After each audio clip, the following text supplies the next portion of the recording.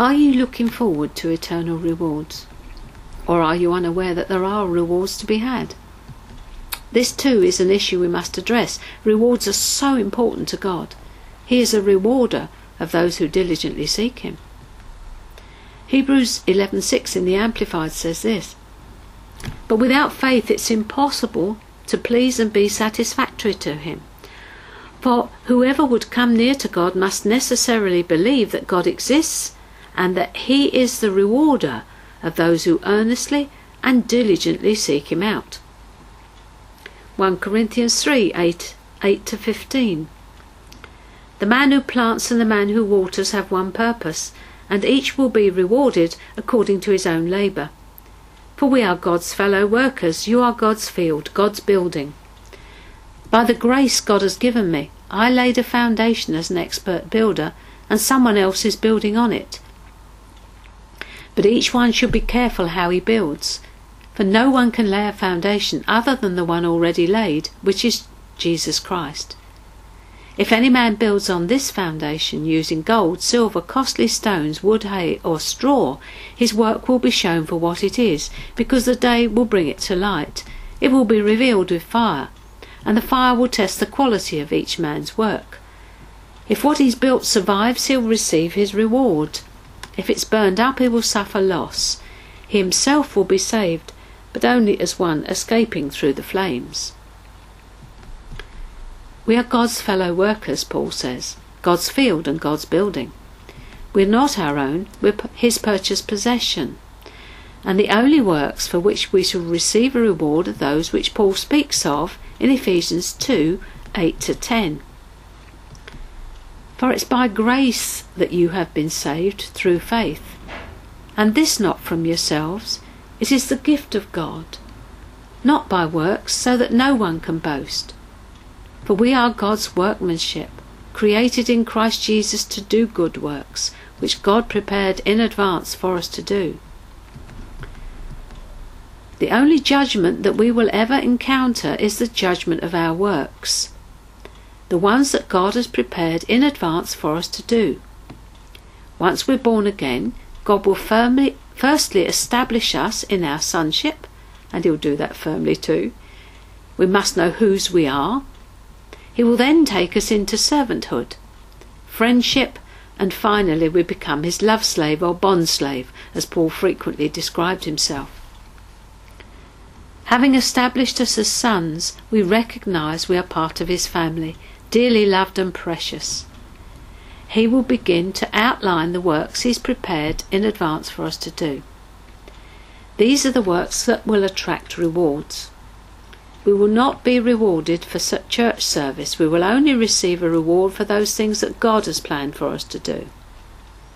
Roger Price has an excellent tape on this entitled "Palaces or Mud Huts."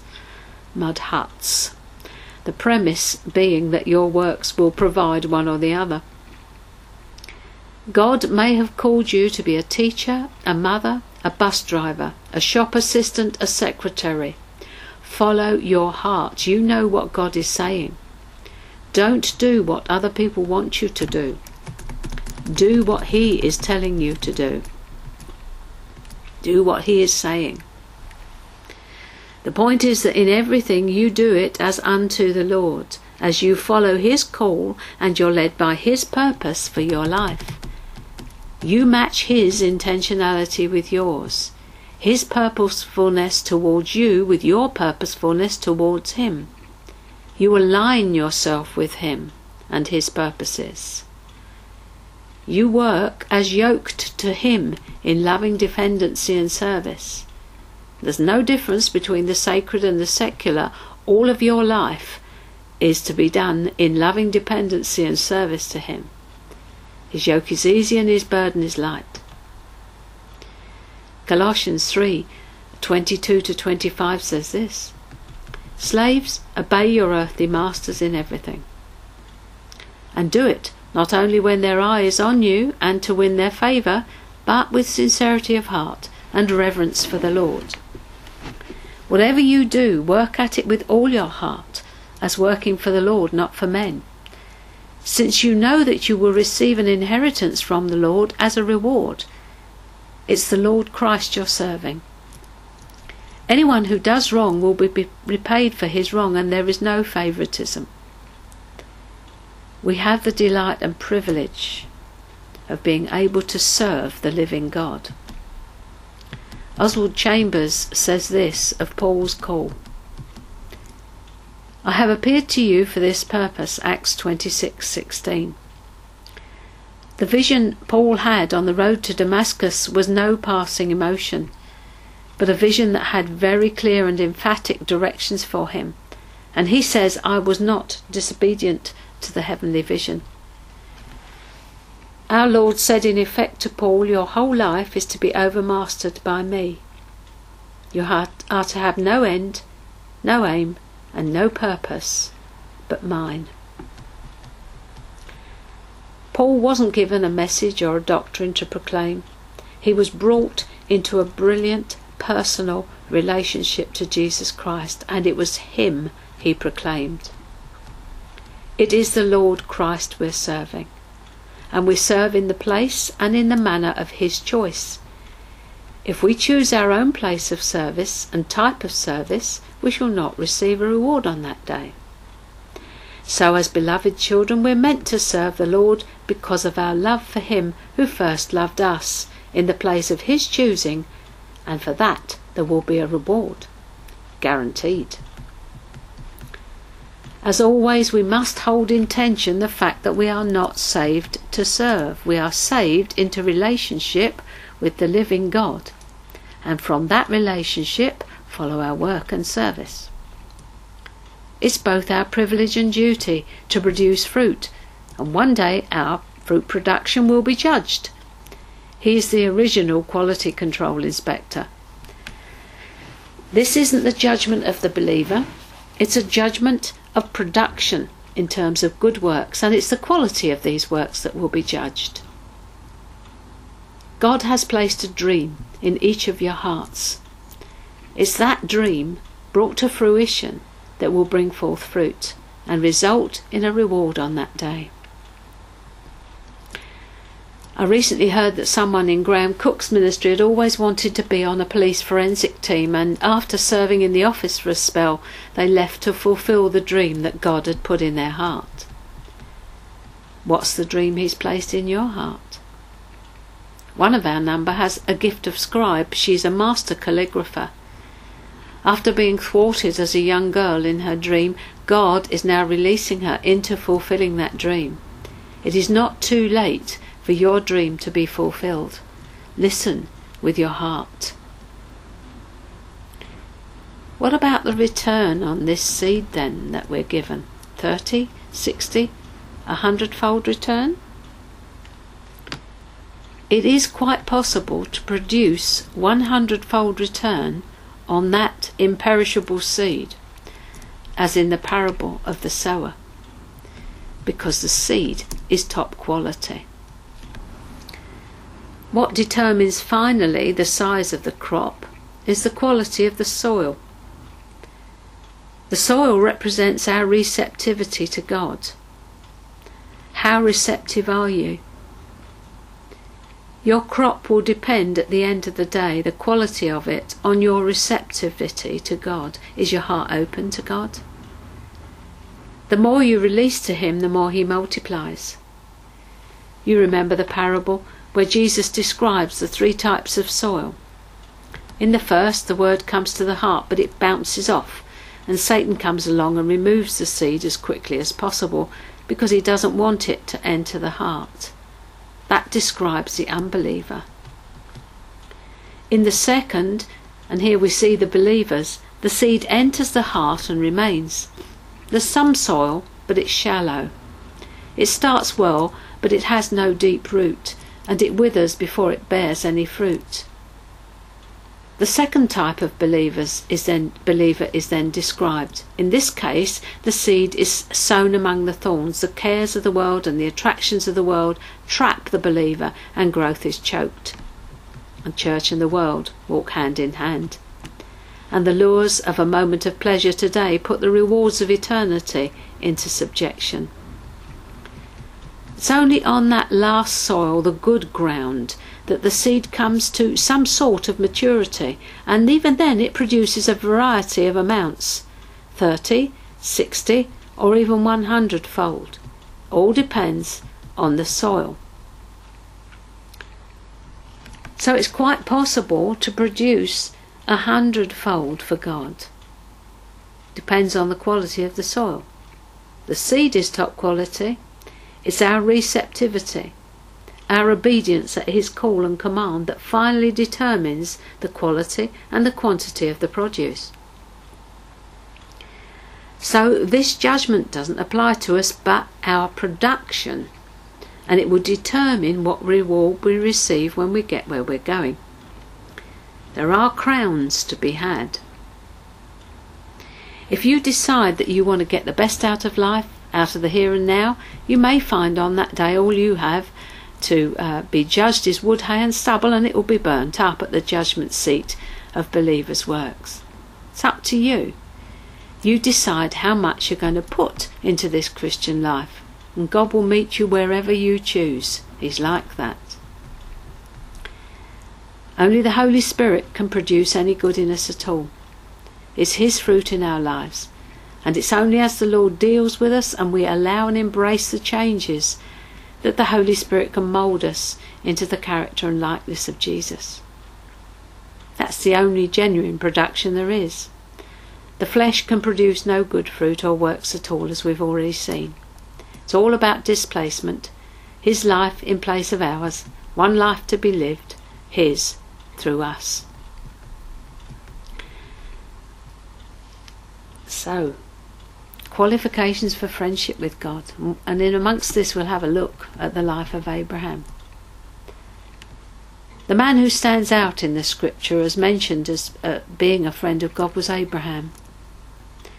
Your life in God is every bit as significant as his.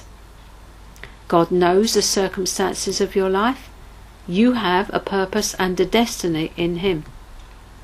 You may not be an Abraham or a Moses, but you may be an Esther, called for such a time as this, or Ruth, who was part of the line from which Jesus was born, or even a Deborah. What God unfolds in time began in eternity. This truth will give meaning and purpose to your life, and it will create in you purpose, urgency and motivation, if you will allow it. God plans for eternity. Nothing is second-guessed. Everything is planned. God is in complete control. Before he created the world, he planned who he would call, and in the fullness of time he called and instructed them personally. Adam, Noah, Abraham, Moses, David, Paul, the list goes on. And just as he had a plan for the greats who were raised up to feed the many, so he has a tailor-made plan for each one of us in our own circumstances. He doesn't need our ability, it's our availability. He doesn't need our brilliance because he is brilliant. He created us not for time but for eternity. We are the eternal companion of a glorious King. He is shaping us for his eternal purposes. He's told us all we need to know in his word.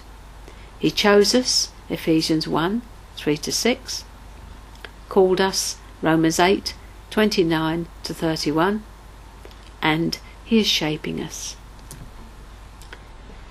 Intimate relationship with God is a process. If you respond to him by yielding your life unconditionally to him, you will become aware of what you might have missed if you said no to him. Eternity is the starting point as far as God is concerned. Paul was at pains to assure the believers in Ephesus that they had been chosen before the foundation of the world, having been predestined according to his good pleasure. Paul went on to assure them of their extreme significance to God and his eternal purposes. God's desire for you is that you will live with a sense of excitement and anticipation. We were designed to live intentional, purposeful, joyful and meaningful lives. We are working towards hearing that well done. This sense of God's eternal purpose was true of Abraham, Moses, David, Paul, etc. Every person, in fact, who has been greatly used of God. The common denominator in these men, though they made mistakes, was their heart attitude of faith and obedience. God called and they responded. Abraham was no more looking to leave Ur than Moses was looking to leave his sheep. God broke into both their lives and they obeyed the call. So the first thing is the call and the response of obedience and faith. Remember from last session, faith is active, it moves you on. When the call comes and you respond, God will enable you to do all he asks of you. You do not need to try to work out how this thing will come to pass. The call of God carries with it the cast iron certainty that he is with you, both to will and to do. Your part is to respond in obedience and faith. If we look at the life of Abraham as our example, it's important to note there was no sign of rebellion in the man. There was failure, but it wasn't born out of rebellion or hardness of heart. When God chooses a person, there is purpose, and he does so according to the heart. He looks for a loyal, good heart, full of trust and faith. He looks for someone who loves him with all their heart, soul, mind and strength. Anything less than this isn't acceptable for the carrying out of his purpose, because unless the person has such a heart towards God, he'll be arguing with God, rejecting and disobeying him, and ultimately would stray away from him. So I want to use the life of Abraham briefly, who was called a friend of God, as an example of how God shapes and those he calls his friends. Abram's life was characterized by his obedience and faith. When the call came, he went out not knowing where he was going. In absolute obedience, his first move was to follow the Lord's bidding. He went out in faith. However, if you follow his life, you'll see that he didn't always get things right. Firstly, he took his father and Lot with him when he left Ur. Wasn't instructed to do that, was told to leave his family, but this caused him some problems later, and it delayed his journey. He goes on to lie to Abimelech regarding Sarah, Genesis 20 verses 1 to 18. He hearkened to the voice of his wife like Adam before him, and went with his wife's servant Hagar, instead of waiting for God, for the promised son. But in matters of faith and obedience, perfect. When God asked it, he was prepared to offer up his only son, knowing that God was well able to raise him from the dead. When the Lord wanted to bring judgment on Sodom and Gomorrah, he stood before him and bartered for the souls there. You can read this in Genesis 18, 17 to 33. I'll just start for you. Genesis 18, 17 to 22. The Lord said, "Shall I hide from Abraham what I'm about to do?" Friendship there. "Since Abraham will surely become a great and mighty nation, and in him all nations of the earth will be blessed. For I have chosen him, so that he may command his children and his household after him to keep the way of the Lord, by doing righteousness and justice, so that the Lord may bring upon Abraham what is spoken about him. And the Lord said, The outcry of Sodom and Gomorrah is indeed great, and their sin is exceedingly grave. I will go down now and see if they have done entirely according to its outcry which has come to me, and if not, I will know." Then the men turned away from there and went towards Sodom, while Abraham was still standing before the Lord. And then begins, of course, Abraham's evidence of friendship with God. God tells the man he can trust what he's going to do. So from verse 23 on, Abraham begins to barter with God. But he starts by saying this: "Will you indeed sweep away the righteous with the wicked? Suppose there are 50 within the city. Will you indeed sweep it away and not spare the place for the sake of 50 righteous who are in it? I know you, he says. Far be it from you to do such a thing, to slay the righteous with the wicked, so that the righteous and the wicked are treated alike. Far be it from you. Shall not the judge of the earth deal justly? So the Lord said, if I find in Sodom 50 righteous within the city, then I'll spare the whole place on their account. And so he goes on, and you know the story. If I find 50, 45, down again. Lord, don't be angry. 30, down again. Don't be angry. 10. And when this is finished, the Lord departs, and Abraham returns to his place. Abraham, the word tells us at the beginning there, was still standing before the Lord. He lingered in the presence, knowing he wanted to speak to the Lord as a man speaks to his friend, to make supplication for Sodom and Gomorrah. When you become God's friend, he takes you into his confidence and tells you what he plans to do. He places you in the place where your intercession may save a nation. Abraham talks to the Lord face to face as a man speaks with his friend.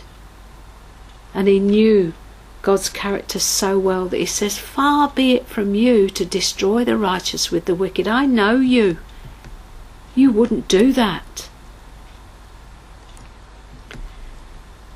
During the course of his years travelling with the Lord, Abraham's character was developed to that of a patriarch, leader of a nation, a man God could trust with what he wanted to do through him.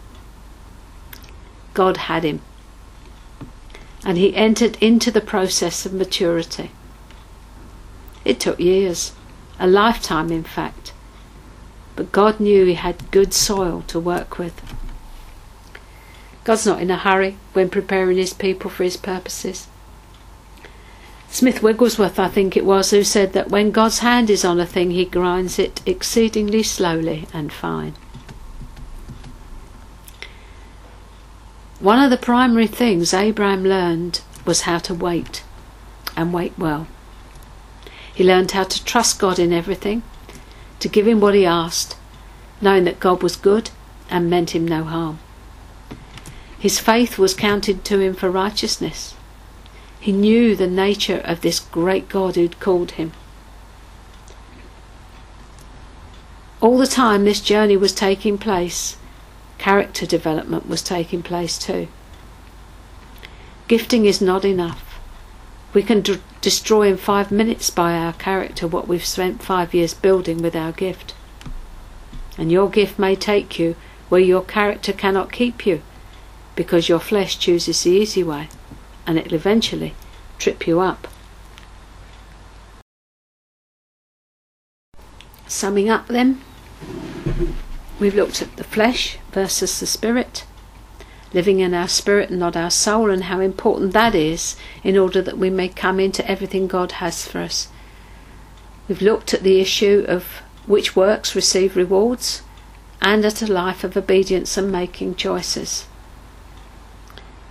The purpose of today is that we might be effective in the kingdom of God, that we might live in that place Jesus died to give us, seated in heavenly places in him, that might become a reality to us, that we might learn to run and cooperate with the Holy Spirit in his work in us.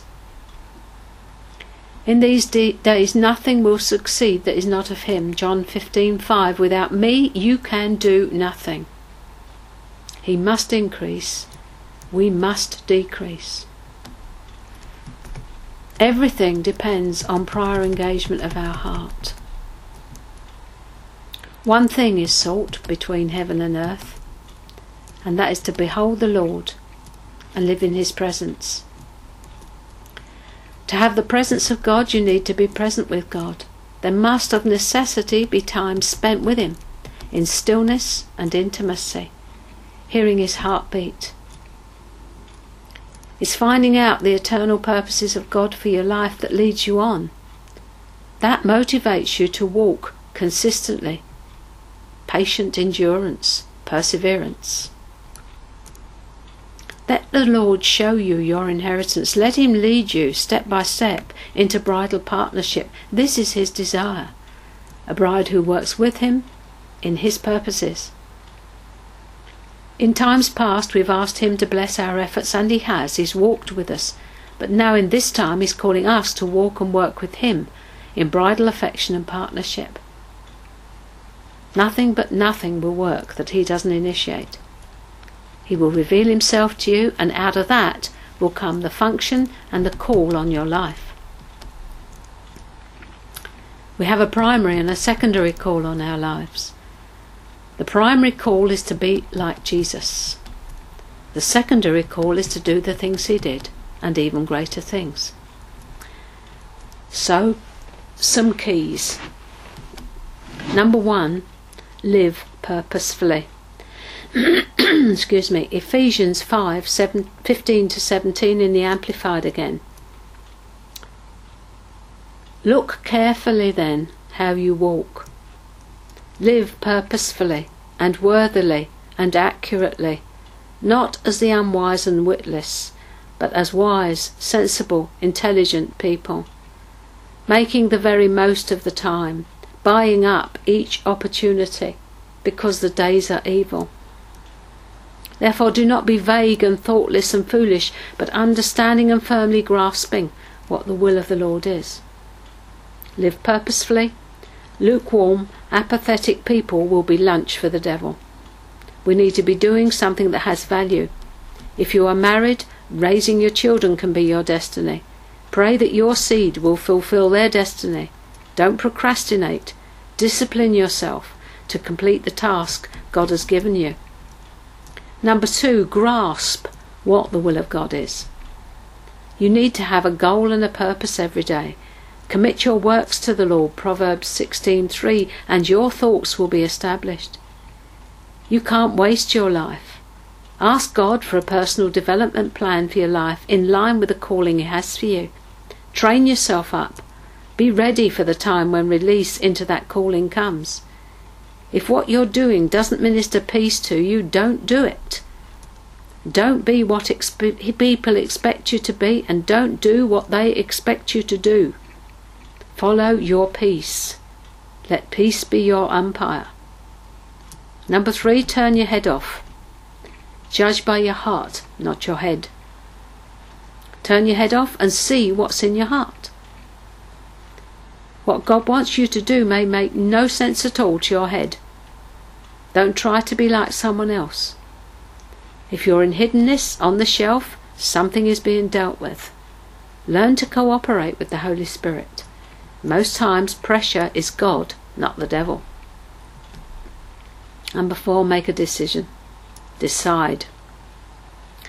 Make a decision that you are hearing from God, and do whatever he asks you. He'll put it right if you get it wrong. Failure to move may mean failure to fulfill your destiny. Trying won't cut it. Half doing it won't cut it. Believing is what is needed. It's his responsibility to speak to you, not your responsibility to hear. He'll make sure you hear, believe me. He is more than capable of ensuring that you hear what he says to you. You listen. He can make himself heard. When you hear, do what he says. Seek him diligently. He will be found of you.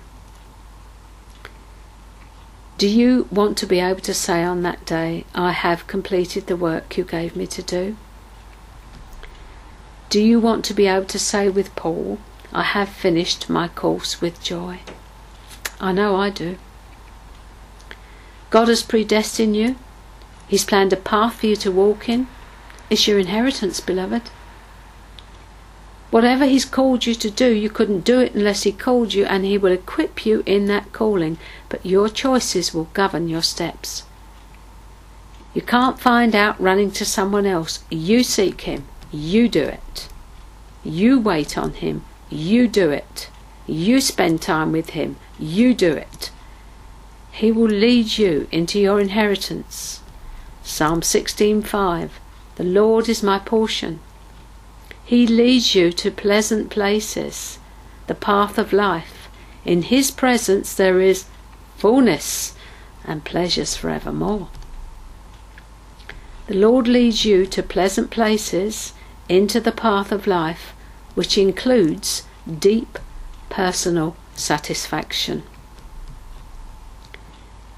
Ephesians 1:14-18 in the Amplified Bible says this: That Spirit is the guarantee of our inheritance, the first fruits, the pledge and foretaste, the down payment on our heritage, in anticipation of its full redemption and our acquiring complete possession of it, to the praise of his glory.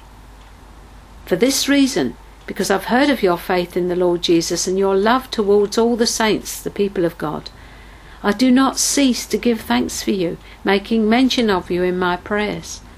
For I always pray to the God of our Lord Jesus Christ, the Father of glory, that he may grant to you a spirit of wisdom and revelation, of insight into mysteries and secrets, in the deep and intimate knowledge of him, by having the eyes of your heart flooded with light, so that you can know and understand the hope to which he's called you, and how rich is his glorious inheritance in the saints, his set-apart ones. In the Song of Songs she says, I am my beloved's and he is mine. She realizes that she is his inheritance. She is possessed by him and he is her inheritance. We are his inheritance. We are what he suffered and died for. We are his. He bought us with a price, his own blood. This is what motivates us, letting the Lord choose our inheritance for us. Yielding all our hopes, ambitions, wishes to his plans and purposes, there is no safer place to be. That's what prophetic words are. His stating his prophetic destinies and our inheritance over us. He speaks out his intentionality towards us, his plans for us, his desire for us. That's what prophecy is all about. If you have prophecies over your life, get them out, look at them, pray over them, find out what the will of God is for you, and begin to move towards it. Psalm 37:5 says, Delight yourself in the Lord, and he will give you the desires of your heart. First, delight yourself in him. Then the desires he has planted in you, he will fulfill. When you find out what he's called you to be wise how you share. You have to learn to stand alone with God. Birds fly in flocks, but eagles fly alone. People may well discourage you. You may discourage you. This is where you learn how much you are addicted to everyone else's approval and opinion. Testings will come. As soon as you start meaning business with God, the fun starts. Up till this point, the devil will leave you alone. Now he will bombard you. He's allowed to. God uses him, though he doesn't realise it, to test and prove us. Satan has asked to sift you as wheat, but I've prayed for you, Peter, that your faith will not fail. All this is just another way of saying Matthew 6:33. Seek first and only the kingdom of God, and all these other things will be added to you. The Lord will add all the other things. It is the same as saying intimacy precedes our call. Everything comes from that place of intimacy. He is mine, I am his. Bridal partnership. If you don't allow the Lord to choose your inheritance for you, you will become one frustrated, angry and disappointed saint. You will be trying to claim an inheritance for yourself that isn't yours. Jeremiah 2:2 says this in the New American Standard Bible. Go and proclaim in the ears of Jerusalem, saying, Thus says the Lord, I remember concerning you the devotion of your youth, the love of your betrothals, your following after me in the wilderness. I remember. God is grieving. These people have missed the path, the presence and the pleasure. But they didn't miss him. They didn't miss him.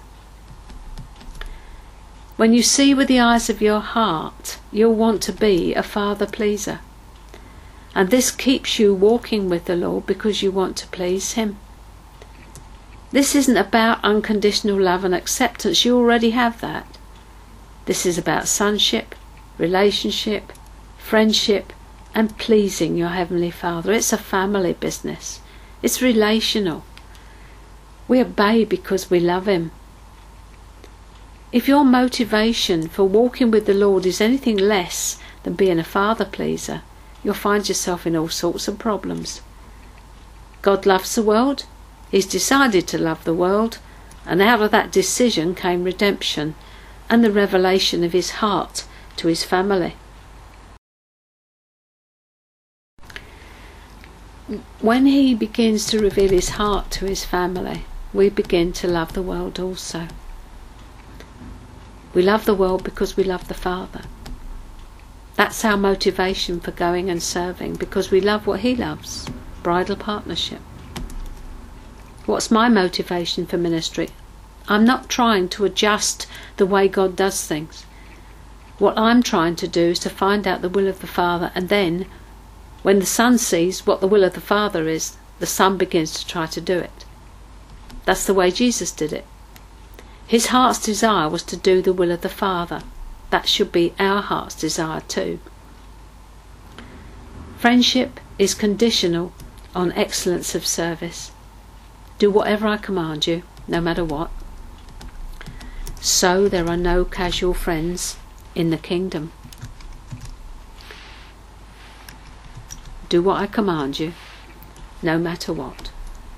No matter what the cost to you. It's based on abiding in the vine, on excellence of service, love and faithfulness to him in that which he calls you to do. It's not based on getting it right and not making any mistakes. This is an issue of the heart. If you love me, you'll keep my commandments, and this is my commandment, that you love one another. Oh, Jesus, ask us something easy, please. He's talking about a quality of servant who's prepared to give up everything, no matter what the personal cost, in order to display the character of Jesus.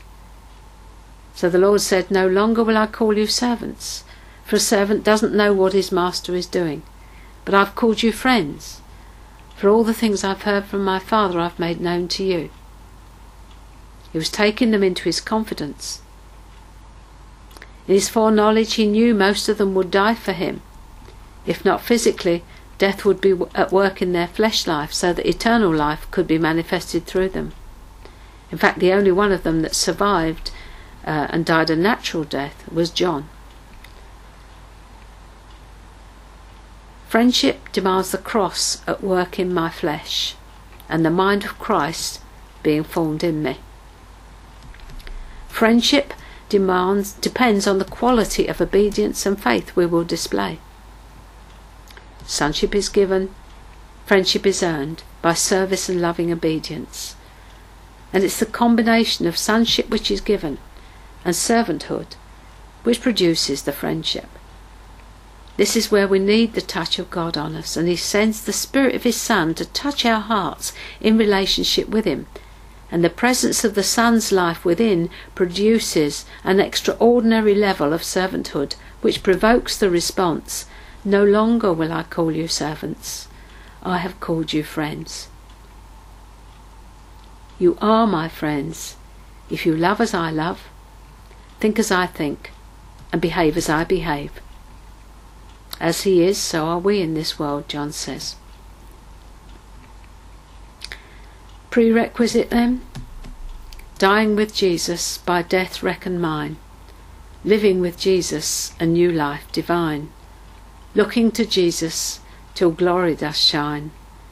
Moment by moment, O Lord, I'm thine.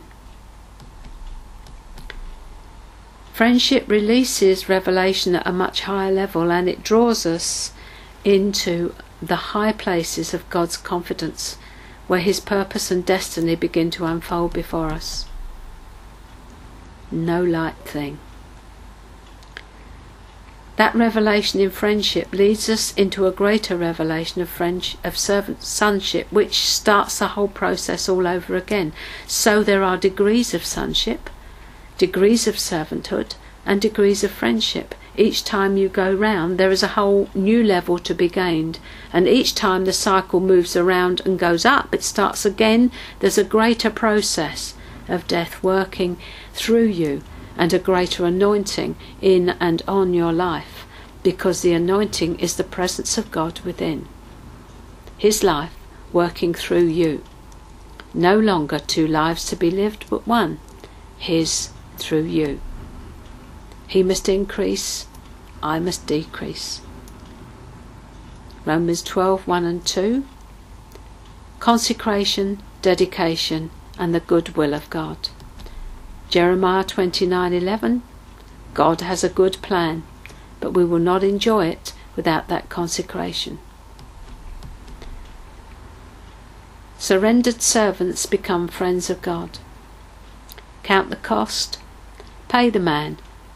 Keep your eyes on him, not on what it's costing you. Give up your plans. Submit to his. Launch out into the deep, where there will be a catch, guaranteed, and fruitfulness, guaranteed, when you abide in the vine. The decision is yours. Before you can go on to spiritual maturity and the privileges that go with it, you decide, you choose whom you will serve, whether you will continue steadfastly in the faith. Do you remember I started by saying that a doctor first has to diagnose the complaint? You don't go to him to receive comfort, but to find out what's wrong and what to do about it. It's encapsulated in Matthew 6:33 in the Amplified Bible. But seek, aim at and strive after, first of all, his kingdom and his righteousness, his way of doing and being right, and then all these things taken together will be given you besides. Magnify God, mortify the flesh, simplify your life, take up your cross, love as he loved, and learn to live the Christ life. To be called by Christ to follow him into his love is to be invited to enter the freedom of marvellous sonship with the Father.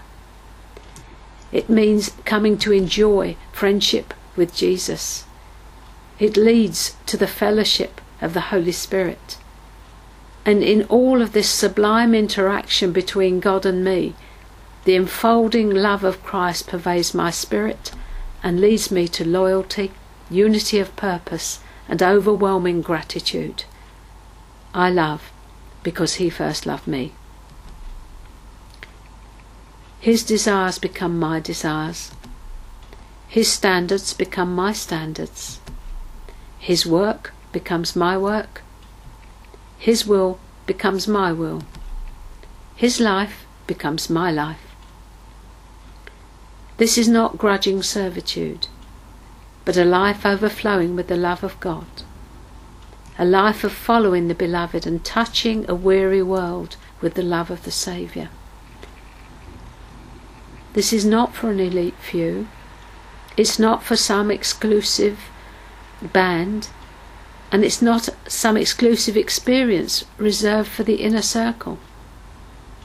It's for all who will respond with their heart to the call to follow him, no matter what. Would you be ready to respond wholeheartedly if God were to take the initiative in your life right now?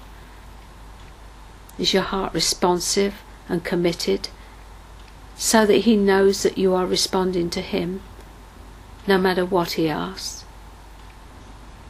Are you willing right now to release your life to Him in love, faith and obedience, so He can reveal His eternal purposes for you?